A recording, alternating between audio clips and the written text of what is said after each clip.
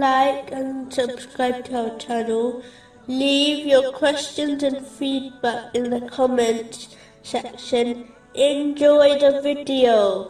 Continuing from the last podcast, which was discussing chapter 31, verse 22. And to Allah will be the outcome of all matters.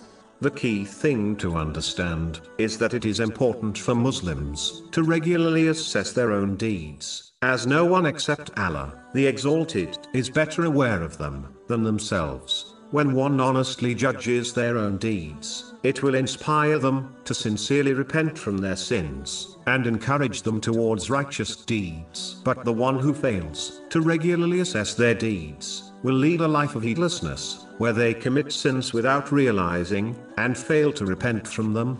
This person will find the weighing of their deeds on Judgment Day extremely difficult. In fact, it may well even cause them to be hurled into hell. A clever business owner will always regularly assess their accounts. This will ensure their business heads in the correct direction and ensures they complete all the necessary accounts, such as a tax return, correctly.